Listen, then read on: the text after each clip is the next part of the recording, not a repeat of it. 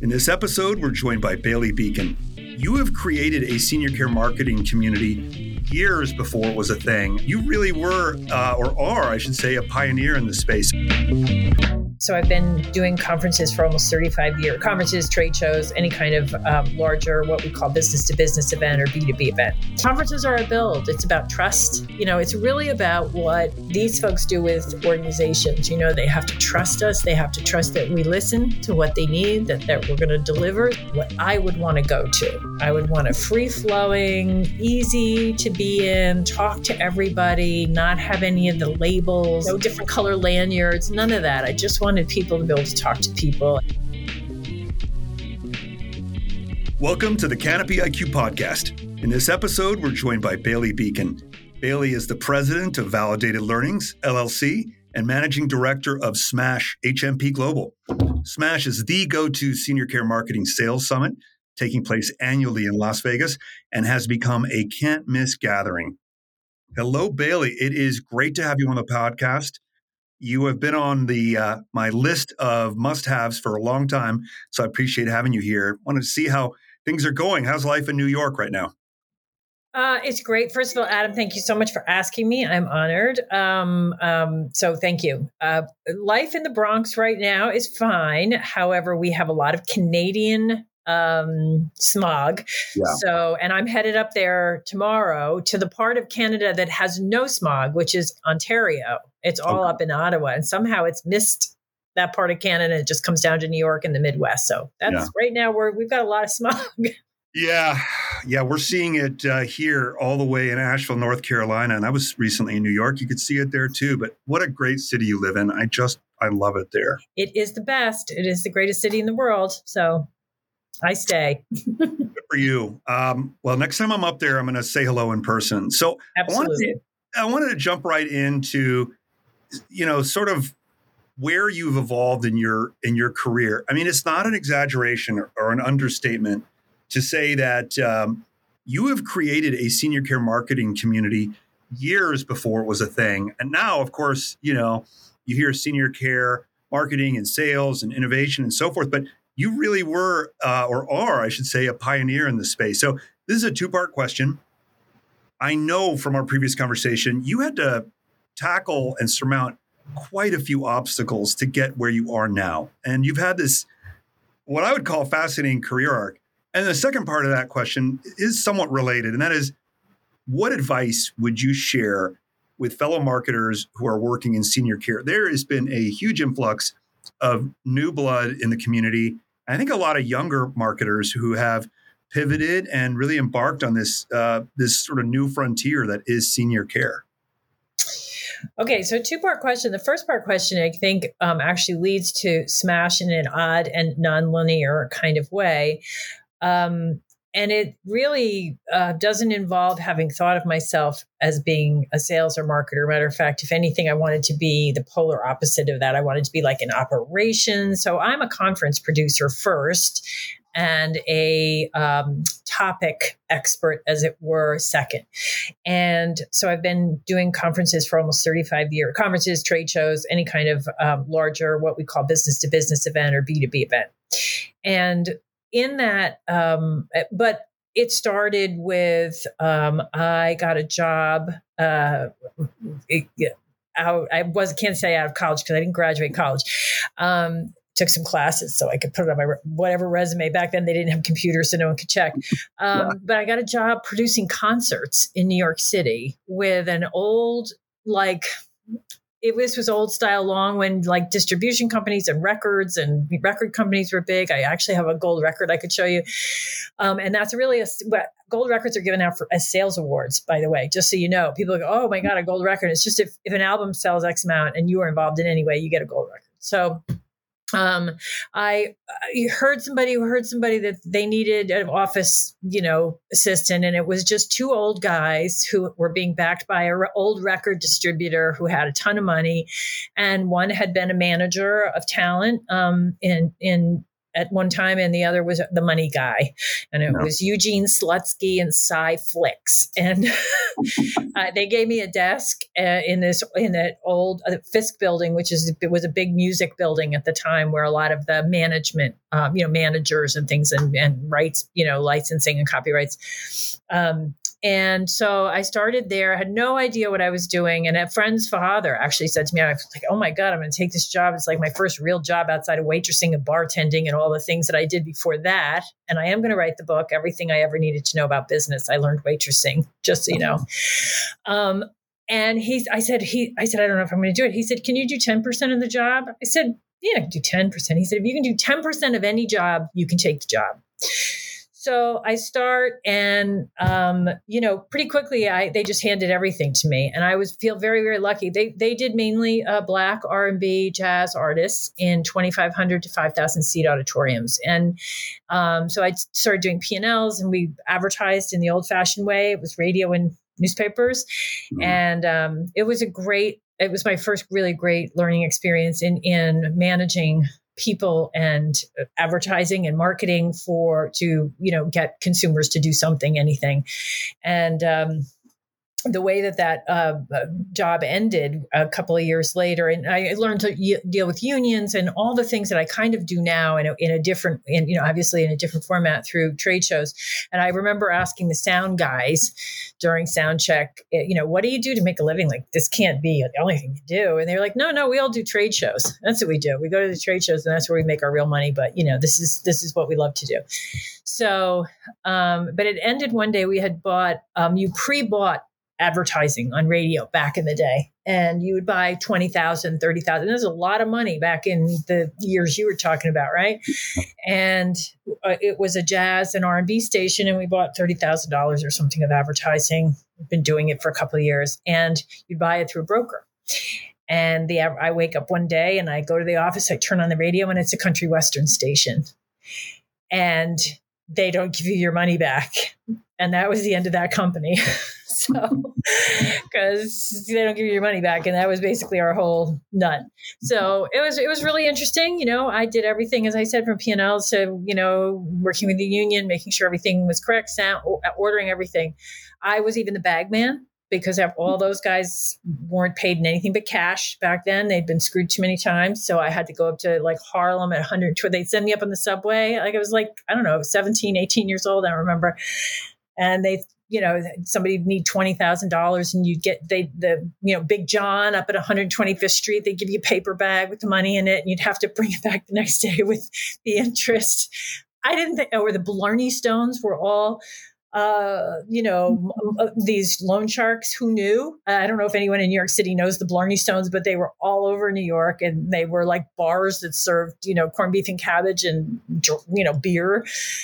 And so I did that, so I had a lot of those kinds of experiences. So anyway, long story short, I ended up somehow waitressing. Somebody asked me to be a badge typist at an association for motion picture and television engineers. And I learned this part of the business. And, I just really loved it. I loved it even when I was doing concerts. The idea in marketing and sales of trying to figure out who your customer is, how to reach them, what do they need to hear, what do they want to hear to be able to make the revenue you need to keep the business going. And so I really stayed in that vein.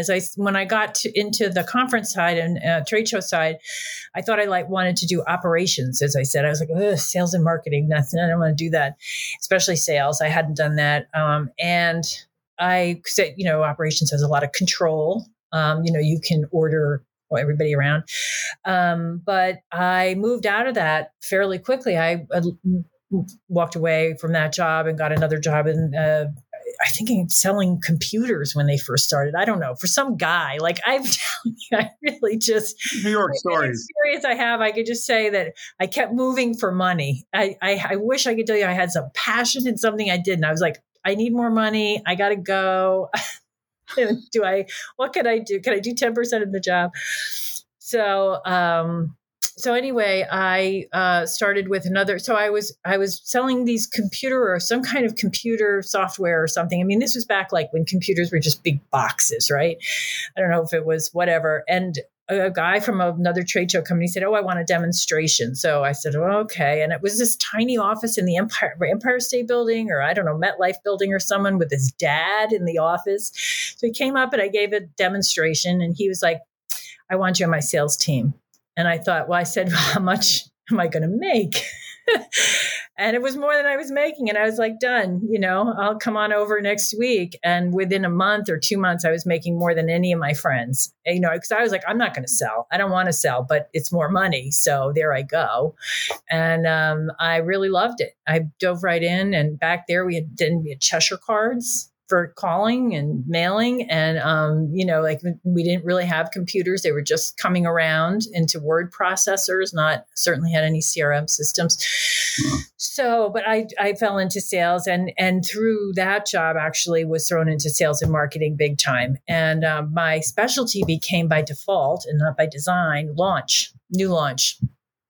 And there were a lot of smaller companies back then. So you had your hands in everything and you had access to the New York Public Library on 42nd Street was where I lived.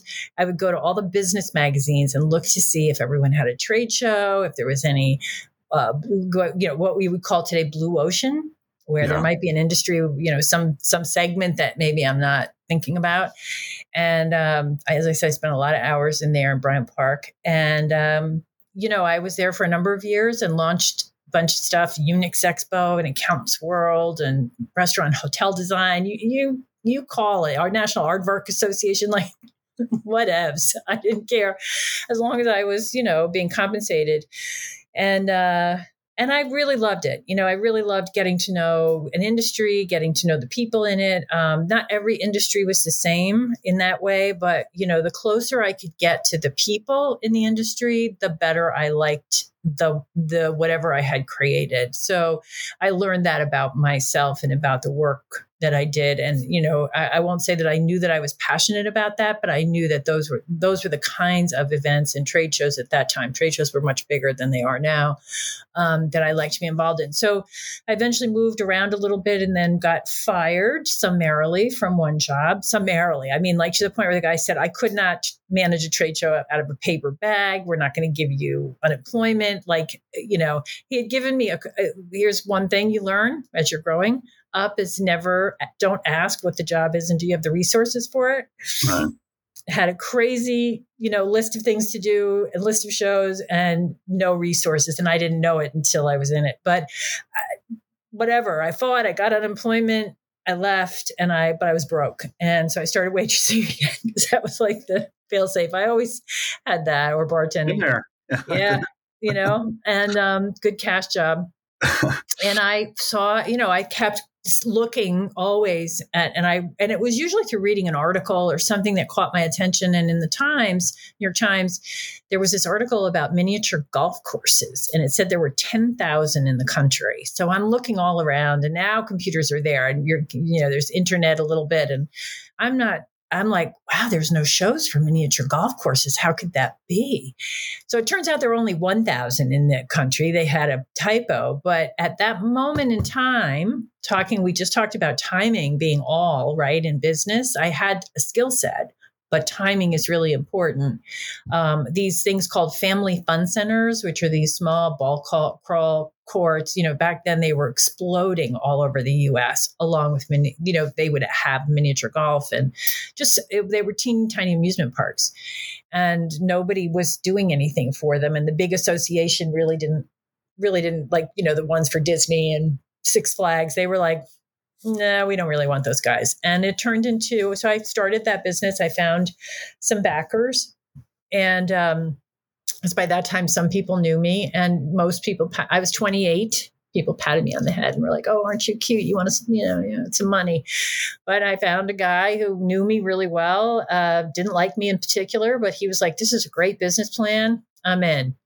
And he found two other people with some money, and we did the Fun Expo, the family fun, the miniature golf and family entertainment show, but the acronym was Fun Expo. And I talk about that show because for me, that show, not only was it my first company, but it was an industry that is very much like senior living.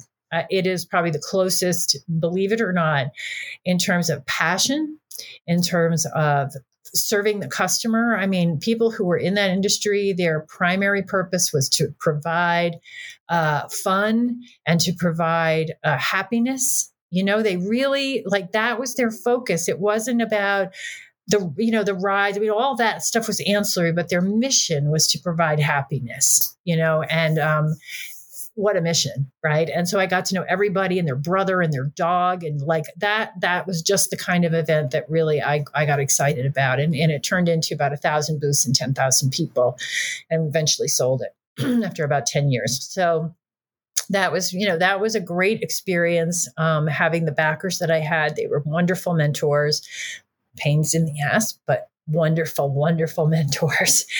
And, really taught me what I needed to know about how to run a business on my own, and outside of just the skill set, which I had at that point. And then, I moved around. I went from corporation to corporation doing other people's shows or what they wanted to launch. Again, my specialty, and had both very good and very bad experiences with corporate America, and never really felt like it. I never felt after owning a company that I was an employee again. Like I had that just. I was if you want, I mean, I guess I don't know if people don't use it, but entrepreneur, like I did not feel like an employee. I felt like if you gave me a project, I owned it and I was going to deliver for you. And actually I mean, not to be to whatever open the kimono, but everything I did, I based on my compensation was always based on what I could deliver. And I found that to be a really good formula for me in particular. And it being a woman at that time. Like if I had just waited for salary, I was going to be making 75 cents on the dollar. And I knew that if I bet on myself, I was probably going to be making more. So I bet on myself a lot. And so I eventually found myself, I started another business I love acronyms. So you'll know why I got to SMASH eventually. The Forensic Science and Crime Scene Technology show. And it was called Frenzy. That was the acronym. And so we did pretty well with that show through the through the NIJ, the National Institute of Justice. They funded it. We went to them and we didn't think we'd get funding, but we got a lot of funding because the individual first responders, everything from the CIA to, I met the guy who found Ted Kaczynski. I mean, Secret Service, small police departments, the NIJ funded it all. So, and then 9/11 happened. We were just about to sell that company and 9/11 happened, and all of the money that was at NIJ went over to Homeland Security. And so that was the end of that company. And then at the end of my corporate career, which was after that, I went back into corporate America. I worked on a show for reality TV called Reality Rocks. And that was the end of my life in corporate America. It was a business to consumer event, which is something I was not used to. It was going to all of the streamers and everyone who was doing then reality TV. And they were trying to develop a show. This is at the very beginning, going back to marketing and sales, very, very beginning. Like websites were around, but digital marketing of any kind was so in its nascent stage. Like there was no rhyme or reason, and you were just trying to get out there somewhere on the World Wide Web. And so they were convinced that this was going to work. And one of the things I'd learned in launching was that it takes about 6 to 8 weeks to figure out the lay of the land, like who buys, who sells, what's the mindset of the consumer? Who are you going out to? And I very quickly learned that reality and what they call docu and factual in industry. If you liked Hoarders and I liked Better Burgers and somebody else liked Survivor, actually they had nothing whatsoever to do with one another. So there was no way to market just reality TV. And so I kept going to them, and they had a big budget, fairly big. And I would say, you just need to cancel this. You just have to cancel it. It's not going to work. There's no way to make this work. There's no way to and they thought also that the TV or the channels and streaming owned the talent somehow, like old Hollywood, and it didn't. And so the talent was really expensive. And so I just kept going to the CEO and going, I want to make it work, but I can't. It's an impossible job. So let me just say his nickname was Mad Dog. I don't have to tell you what he would say to me, but I don't even remember his name. Everyone called him Mad Dog. He was insane, an East Ender from London, and totally insane. And they didn't cancel. But at the end, right near the end, I was like, I cannot ever do another show that is so removed from anything I believe in. And I wasn't against reality TV. I, like everyone else, had my little favorites, but like, Housewives of New York, excellent. But I just was like, I can't be handed something again. And I thought, I was of an age where I was like, I don't want to work in computers where I'm working with 28-year-old somethings anymore. That's not going to work for me. And I saw this little ad for something in senior housing. And it was with Lincoln Healthcare, which does wonderful events for CEOs in the industry and small conferences. And it was a way step back for me in terms of the title, and took 11 interviews to get the job. Wow. But I thought, this is an industry I can grow in. I don't know much about it, except my parents had been through the continuum of care. And, but I just felt it, and I got into it and I fell immediately in love with it. And the job was to launch something in senior living. And I launched Senior Living 100, and I worked in Home Health 100 and these other, all the arenas across the continuum for a couple of years, 3 years or so. And what I saw in working with the CEOs and doing conferences for them was, I would always do, because my heart is in sales and marketing. As I said, every job that I had, and, again, everything I needed to know, I learned waitressing, sales and marketing. Let's just go, like you got to know what the customer wants, and you not have to know how to sell it to them, right? So on a very basic level. And I loved it. I loved the people. As I said, it really reminded me of Fun Expo, that they had a mission. The mission was their customer, and it wasn't everyone's got corporate profits and quarterly dividends and all that. But at the end of the day, the people who sit in these seats, who come to Smash, are thinking about the customer all the time. Whether it's to come in, whether it's the right fit, whether it's, how to get them to understand what's right about their organization for the individual. It's really a passion sell. And so I would talk to CEOs that were going to Lincoln Healthcare, and I'd do a sales and marketing session. It'd always be packed out the door, because they wanted to know how to get that revenue and get that census, and I could see them walking out, and I was like, this isn't getting to anybody underneath them. They're just, it's not going to happen. So I went to the owner of Lincoln and I said, I have this idea. I think there's a whole secondary part of the C-suite that could help build the business. And he said, I'm not really interested. I really want CEOs. And, that's what I like to do. That's where my business is. So I went out on my own and had no idea. It was the kind of still in the middle of the recession. It was right at the beginning when digital marketing was finally something, and CRMs were something. HubSpot had just come out, right? Mm-hmm. And there were ways to get digital ads on Facebook. Like it was so nascent, but it was starting. There was really starting to be a there. And I thought, this is going to revolutionize whatever industry, but it's certainly going to revolutionize this industry. And none of us know anything about it. And what really convinced me was, again, the 6 to 8 week, I was just good at, looking at that stuff, is I went to a larger conference for heads of like Amex and big airlines, Apple, you name it, for marketing. And it was a day-long conference. It was like really expensive. And they had a lot of panels, and the panelists, like, at every point during this day, where you would think these were the people who knew the most about everything. They had the biggest budgets. They had everything at their disposal. And people would essentially be going, I don't know what we're doing. We have no idea.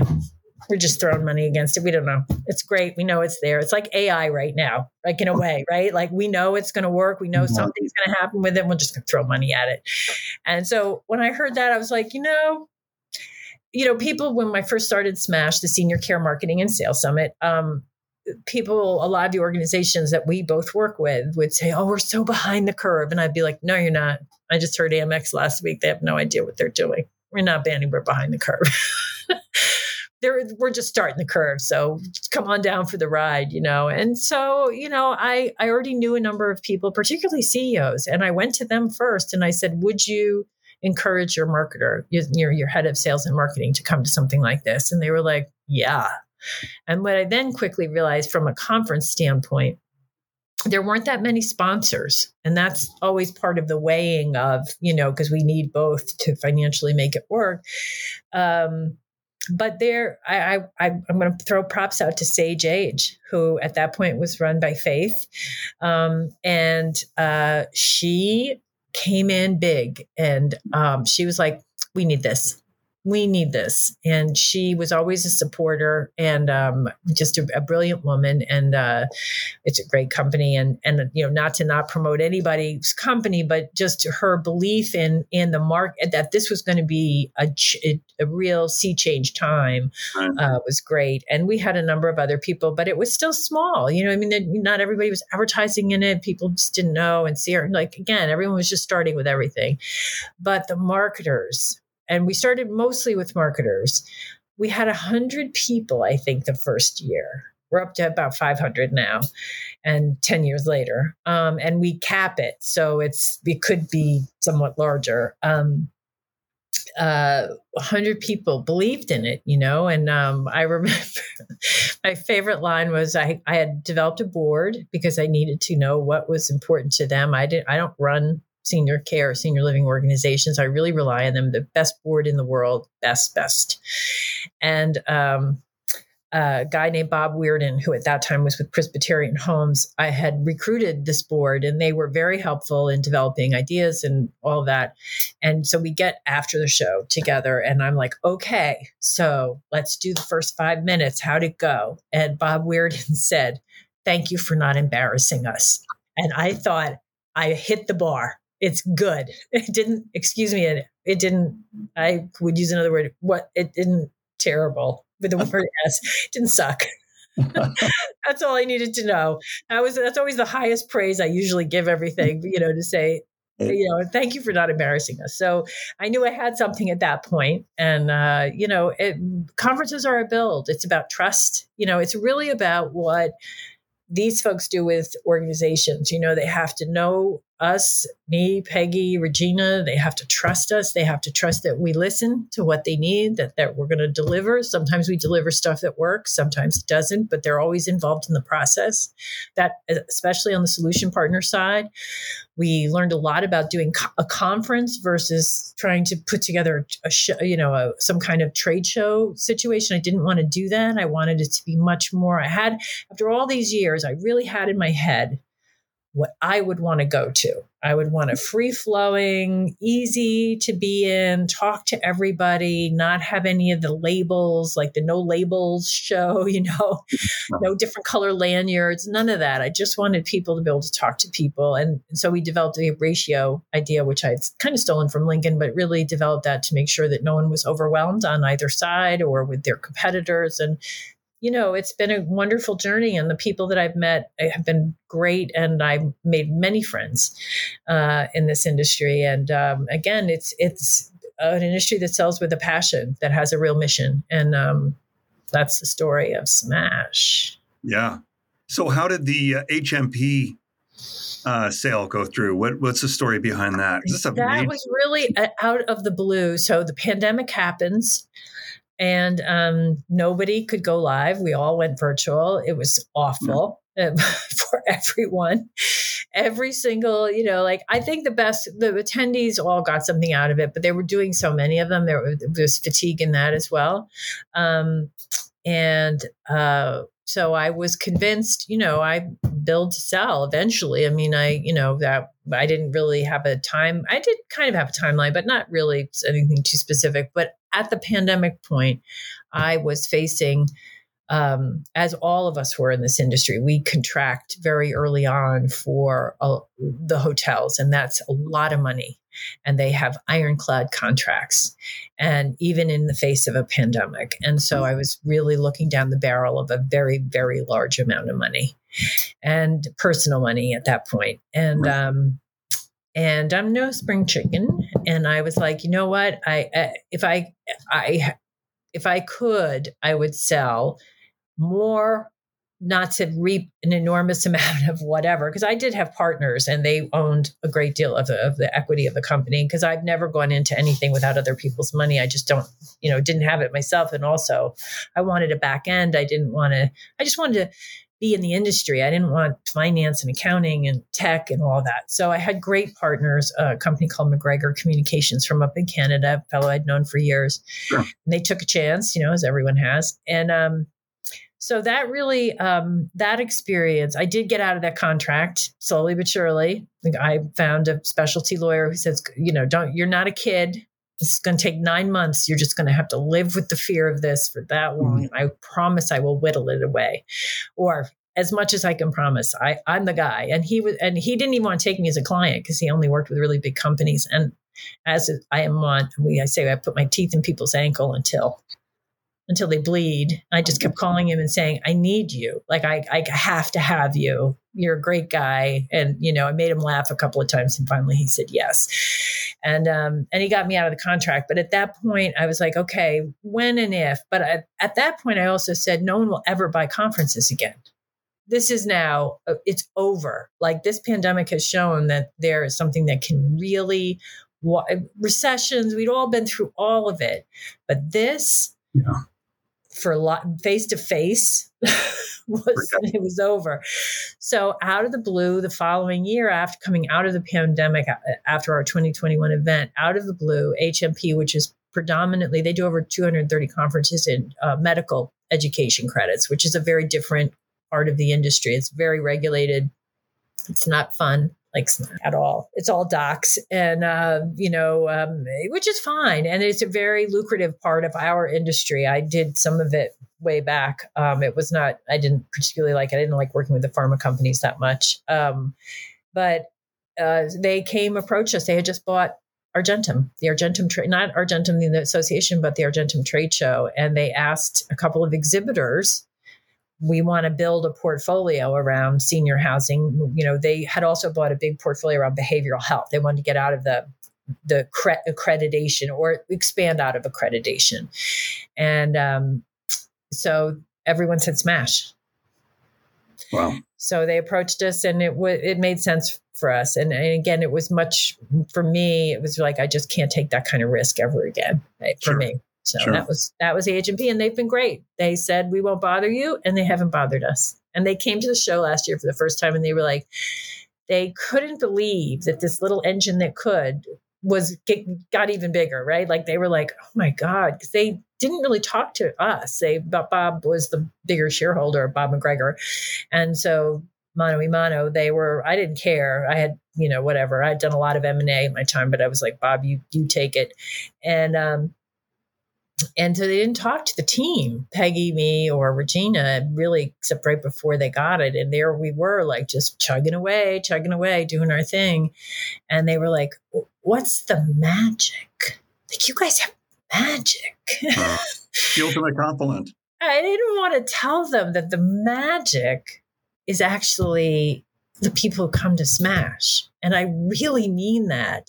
It is a fun, they want to learn. They want to talk to each other. You've been there, Adam. It's just like a mosh pit of information and fun, and people are relaxed, and they're finally able to let their hair down and talk to each other about this difficult sale. This is unlike anything else. It just period.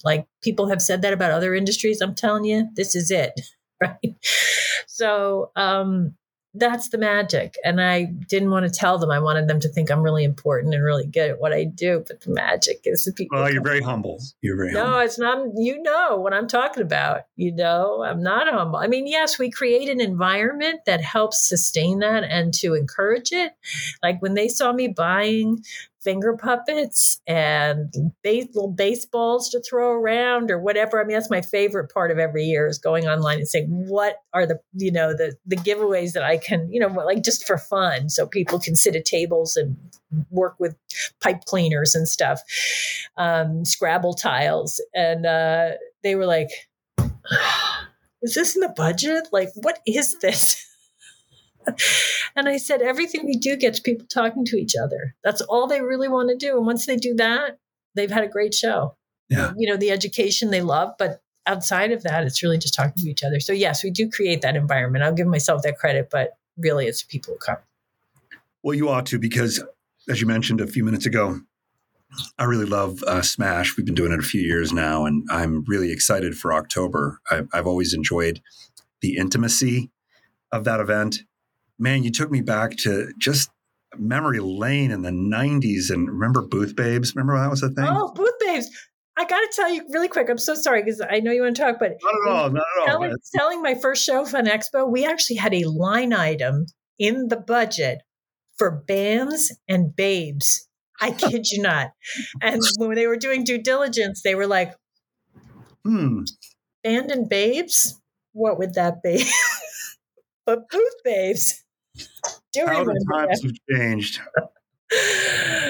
Well, oh, yes, they have. However, they were effective at the time. What can I say? Yeah, it was a moment in time. I finally understand why you call yourself an event evangelist and a relationship alchemist. Really love that. I wish I'd thought of it. I'm going to steal it when you're not looking. So I wanted to touch on generative AI, right? It's taking every industry by storm.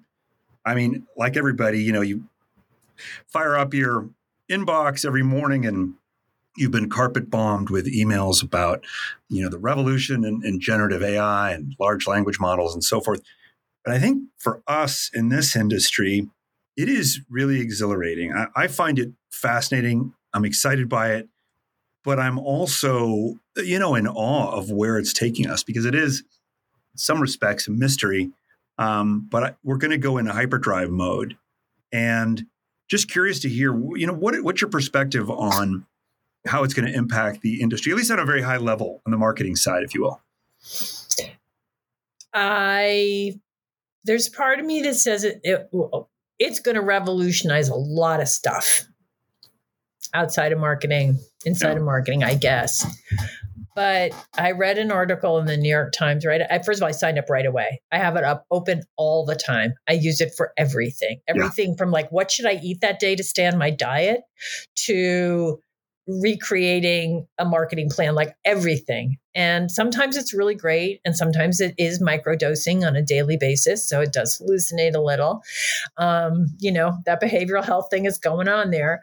But so the article in the New York Times talked about it was in particular with legal, and that AI was really going to hit the legal industry very hard and was going to take lawyers out. And it's like when accountants what was the first accounting software before Excel? I forget what it was called. I'll remember it. No talent for memory. But it came out, and it was the first time you could use an Excel-like document. And everyone said accounting's going away. And accounting's as big as it ever was. Okay. So because at the end of the day, you still need learning language AI. It cannot come up with an idea. It can only help you make an idea clearer. And then at this point, now, general AI is going to be that's going to could blow the world up. I don't know. It's so scary to me that I'm an avid, voracious reader of everything. And I love the idea of AI. I use it all the time now. And I think what it'll do for marketing at the moment is as people learn to use it better, it will make people's jobs a little faster, which will leave them more time for strategy. But going back to the legal, what they said, because I don't want to forget that thought, they said the lawyers who learn to adopt and use AI are going to stay lawyers. Right. Yeah. The ones that don't are going to go because there's you can't put, I was just in the board meeting on something I belonged to the other day, and they were like, oh my God, AI. I was like, the genie's out of the bottle. Like you can Right. hate it, you can not believe in it, you can do a lot of things, but that genie is out of the bottle. So you better figure out for yourself where it's going to fit into your world, because there's no putting the plug back, right? So, I think for a marketer, so what it's going to do is it's going to free up people to think. They're like, oh, it's going to, the kids aren't going to learn how to write and blah, blah, blah. And I said, no, why don't you, there was a teacher in the room, and I said, it doesn't have to be that way. What you can say is, of course, you're going to use AI, and it's going to source where it found things. First of all, you're going to have to check if it's hallucinating, because I'm going to find out if you didn't check. But secondarily, like, find a way to make that a learning experience for the kids, instead of saying, oh my God, everyone's cheating. Like, there are, whatever has to happen, there will be ways to make it so people can still think. And I just think it's going to free up some good strategic thinking time, because in our industry, I love the description somebody once gave me a couple of years ago of a marketer. I get in at 8:00. The activities director's not showing up. I've got to order 3 buses. I have collateral, traditional collateral piece that has to get out in the mail that day, and I've got to check it and everything else. And then something else happens at the community where I got to go. One of the communities, I got to drive down 2 hours to go help out there. And then I've got 2 sales tours, and I've got an in-home visit.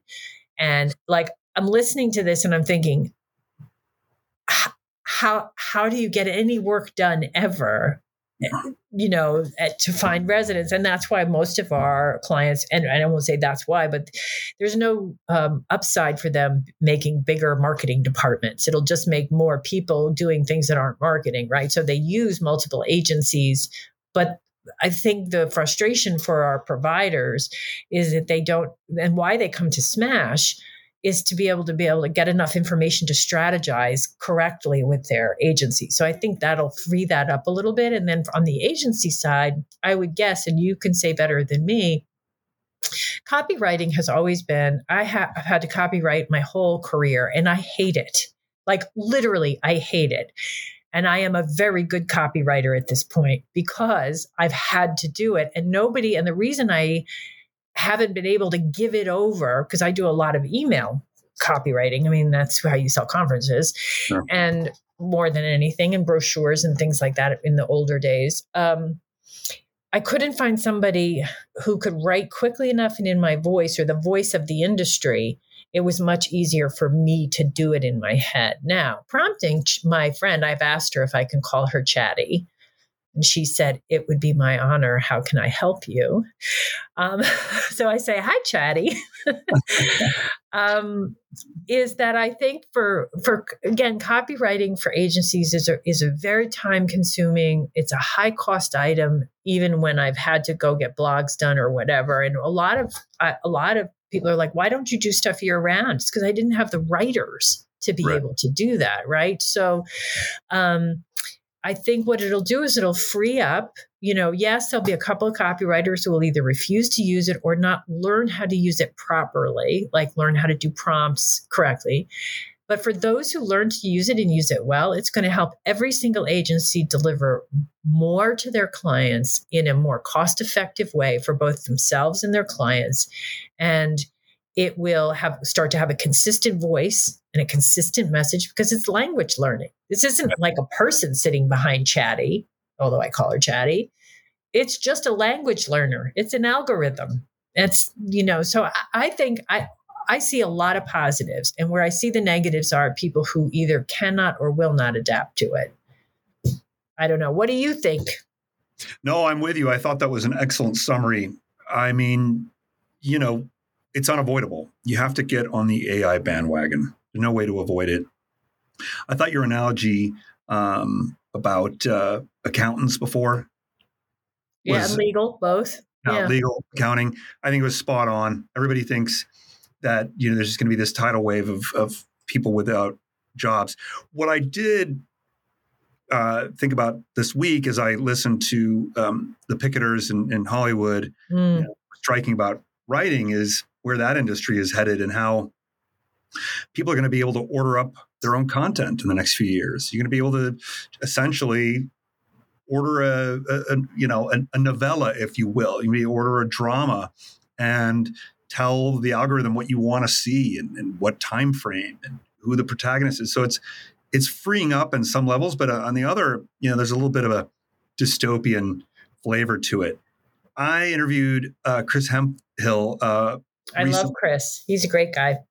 So Chris is a guy that I first met at Smash, and Smash has played an oversized influence in my life in terms of access to folks who I think are futurists and technologists and so forth. Another example is Andy Crestodina, who somebody that I got to see at Smash. I follow him voraciously. Voraciously. And his stuff about buttons on websites is like, I swear I dream about it. Like, his whole thing on buttons was it changed my life. It hasn't changed my website, but it changed my life. Yeah. I mean, and it could change your website and it could change your life. I mean, there's a lot of folks that I enjoy following, whether it's, Seth Godin or other marketers.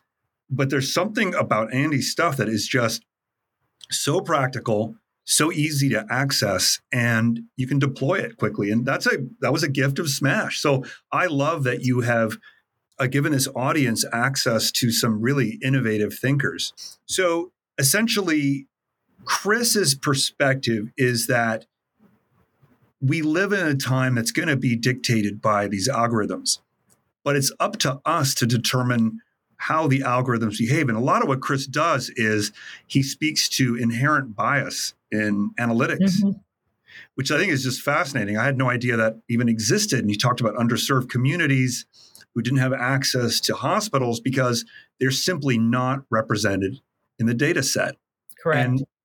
And, from his perspective, AI is going to help deal with that. So Chris is working with a company called Wobot, and they have created a chatbot, essentially that's AI driven, and that is accessible to people who may need a shoulder to lean on. They may need something to help them navigate, these emotional challenges that are such a prevalent issue in our life these days, especially with teens or served communities who may not have access to a therapist. So he's doing really innovative work. And the way he explained it to me was twofold. One, AI inherently is a positive as long as we harness it for good. And so at the end of the day, it's really how you use it. It's like anything else. You can use, this is a terrible analogy, but you can use an axe, for example, to cut down a tree and create fuel, and you can use it as a weapon of war. So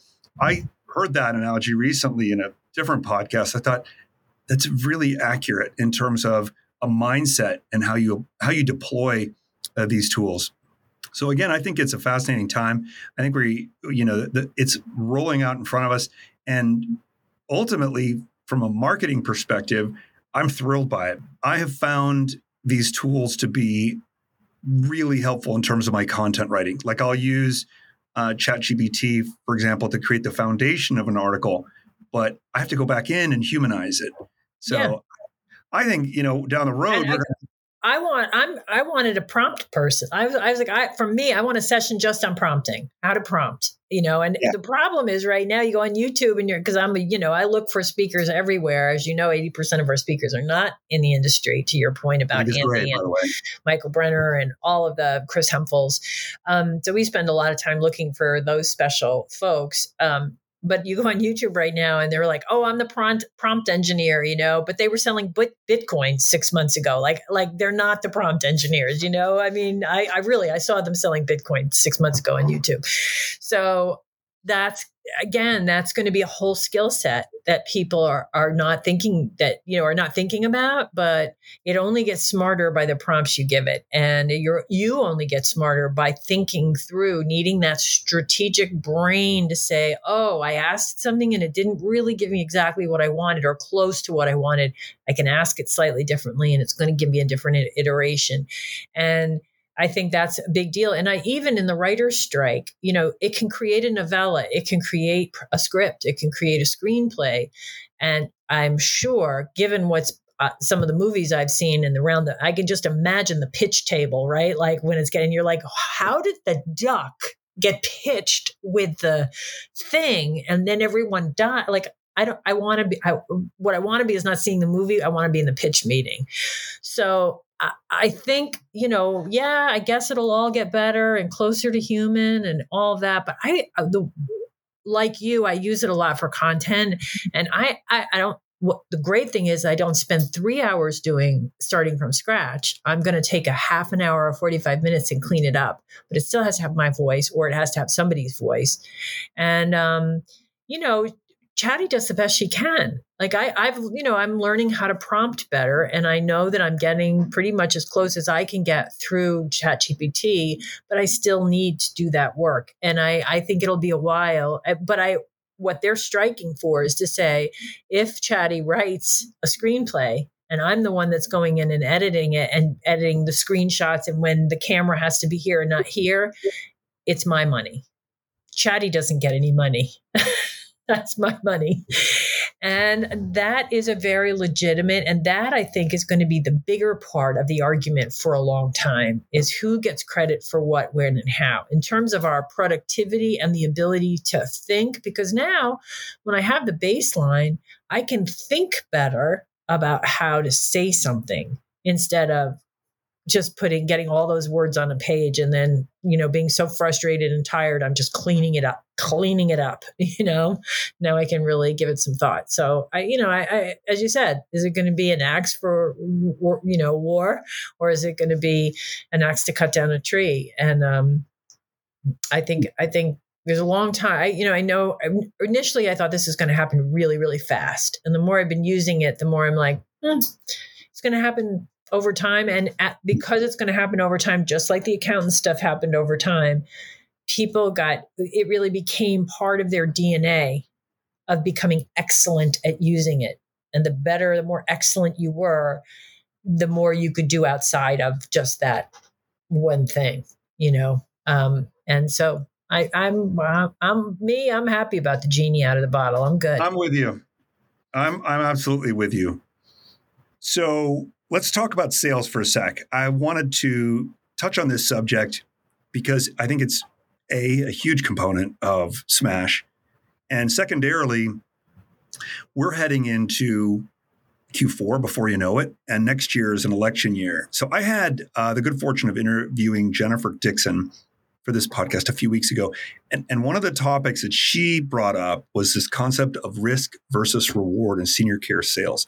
It's a pressure cooker for those folks. So what's on your mind as we race towards this new year? Next year is an election year, which is going to throw the market into turmoil. And in a good year, I think, without getting political, it's going to be high stakes.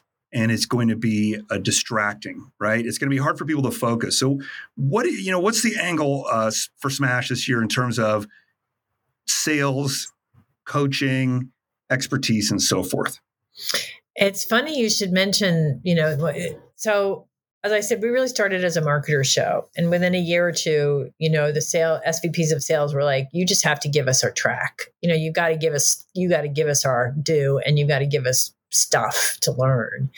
And one of the difficulties on the sales side in finding in developing sessions is that there's no new whiz bangs every year. Like in marketing, it's like, ooh, what's the new whiz bang? This year it's AI, it's been CRM or whatever. And, or it was, is social media better than digital advertising? Like there's always something. And with sales, it's a little different. It's, we always are challenged with talking to sales experts, who have their own companies and whatever they do, training development. And they're like, I know. What we're going to talk to your people about is being really good listeners and consultative salespeople. And I'm like, no, you're not coming, because our people are the most consultative listening salespeople on the planet. And that's not what they have to learn about. There are other things. So this year, what I was going to say, it's interesting you should bring that up. I think we have more sales sessions than we've ever had before. And a lot of it is about, we've done this before, but it's getting better. First, people would go to sessions that were like, how does sales and marketing work together? They would be empty. I can't tell you why, because you knew it was important, but that pipeline interface was not of import. that's been getting better. We have a couple of things on that. We have how to build an in-house training department, how to motivate in a different way because you've got a different sales force because everyone either let go of or people left their employ. We have information on selling with a cultural eye. By that I mean, I'll give you an example. We have one of our board members, Vivage, has I think 3 skills in Colorado that are in Korean neighborhoods, and so they recognize that one of the differentiators they could do is have Korean food, like just food for this culture, and so and also try and bring in some nursing staff from that culture. And by doing that, they were able to have this idea of, a positive cultural sale, not to say that it's exclusionary in any way, but it is inclusionary. And so that's going to be really interesting. We have something on using Sales Navigator, which if for those who use it on LinkedIn, I live on it. Okay. Yeah. I mean, absolutely. It's like don't tell LinkedIn worth twice the money. But for people who work with case managers and have referral selling, it's like the most up-to-date database that you can find. So we really tried to pull and extract out bits and pieces in a different way than just overarching, how to sell better. Although we have some of that too, because lead qualification is an enormous issue in this industry, partly because they can't post pricing or choose not to post pricing. And so you've got a deluge of leads that really aren't great. Right. The salespeople are ordering buses and doing all, like they're doing that same, hair on fire dance that the marketing people are. And so they're not getting to all the leads. What are they leaving on the table? What are they not? I have story after story of, going back a year to leads. And that's actually one of the best buckets of leads that people have, and they've been leaving them to fallow for, that's always the last place they go. And so we're trying to just bring in more and more of that knowledge for, people say, oh, they must know that. And I'm like, it's amazing. I talk to some of the largest companies and they're the smartest people and they're grappling with some of what people might consider the simpler problems. But you know what? Occam's razor isn't always true. The simplest answer isn't always the right answer. So, they're grappling with what so many salespeople are. Oh, and the other thing I was going to mention was diversity. Not just diversity in the sense of DEI, but diversity of position. So one of our board members, I can't tell you how much I rely on these gals and guys, was saying that they had, by default, ended up with a digital salesperson. They were the person that took in most of the digital leads and followed up. And they were doing an unbelievable job of not closing, but moving the sale, from live to live. And management came down and looked at it, or was looking at the numbers and the people, and they were saying, but this person doesn't close, so we're going to fire them. And they fired them. And my board person was like, I was devastated because I'd never seen such a great handoff and how it moved the sale forward. So she fought for the next year to get that position in place. And she got it. Not the same person, unfortunately, but she's very happy with the person. And a lot of our board has talked about that they need a different team. It's not that anyone's a bad seller or a good seller. It's just a different sell to different stakeholders. And therefore, they've got to make sure that they have the components of the people who are able to build trust. And it's not just, a lot of people came into this industry as salespeople were case managers and ex-nurses and, people who were, and it doesn't mean they couldn't sell. They were great listeners and, very empathetic and could understand what the client needed. But, there just needs to be a different, a greater basket of types of sellers that are here. So we have a lot on that this year as well. So sales is like, I was just looking on the board the other day. I was like, ooh, this is like the sales show year. Great. Yeah, I'm excited for it. I'm always excited for Smash, but the sales and marketing aspect of it in conjunction, I think, is the value add from my perspective. And especially after talking to Jennifer, she mentioned that I love Jennifer. She's great. Terrifically talented lady. Well, Bailey, I want to thank you for taking the time to sit down with me. I know you're very much in demand. You've got a lot of plates in the air that you're juggling. I'm excited to see you in Las Vegas at the JW Marriott for Smash 2023, taking place October 16th to 18th. I know you're completely sold out and there's a waiting list. So again, congratulations on taking what was a small kernel and a spark of imagination all the way into the must-attend conference for senior living sales and marketing professionals. Excited to see you and appreciate all the insights. You are a terrific interview. Thank you. Well, I have one question, though, for you, Adam, before we leave. Please. Absolutely. What is your outfit for Twinkle Tuesday? I'm not going to share. Have you not decided? I've got some options that I'm weighing. Okay. Just want to say, because Twinkle Tuesday, we're in our 10th year anniversary, and Twinkle Tuesday is going to be off the charts. That's all I'm saying. Let's just say mine is going to be battery operated. We'll leave it at that. Fine. That's all we need to know. Thanks, Adam. Thank you so much for asking. Thank you. My pleasure. Really terrific having you. And being here. Thanks so much. Take good care. This episode of the Canopy IQ podcast is presented by Canopy AdCo. There's no substitute for efficiency, and that's why Canopy offers programmatic advertising, hyper-targeting your potential customers, and supporting your advertising goals. Make every media dollar count. Discover the Canopy advantage. Ask us how Canopy AdCo's programmatic advertising could benefit you.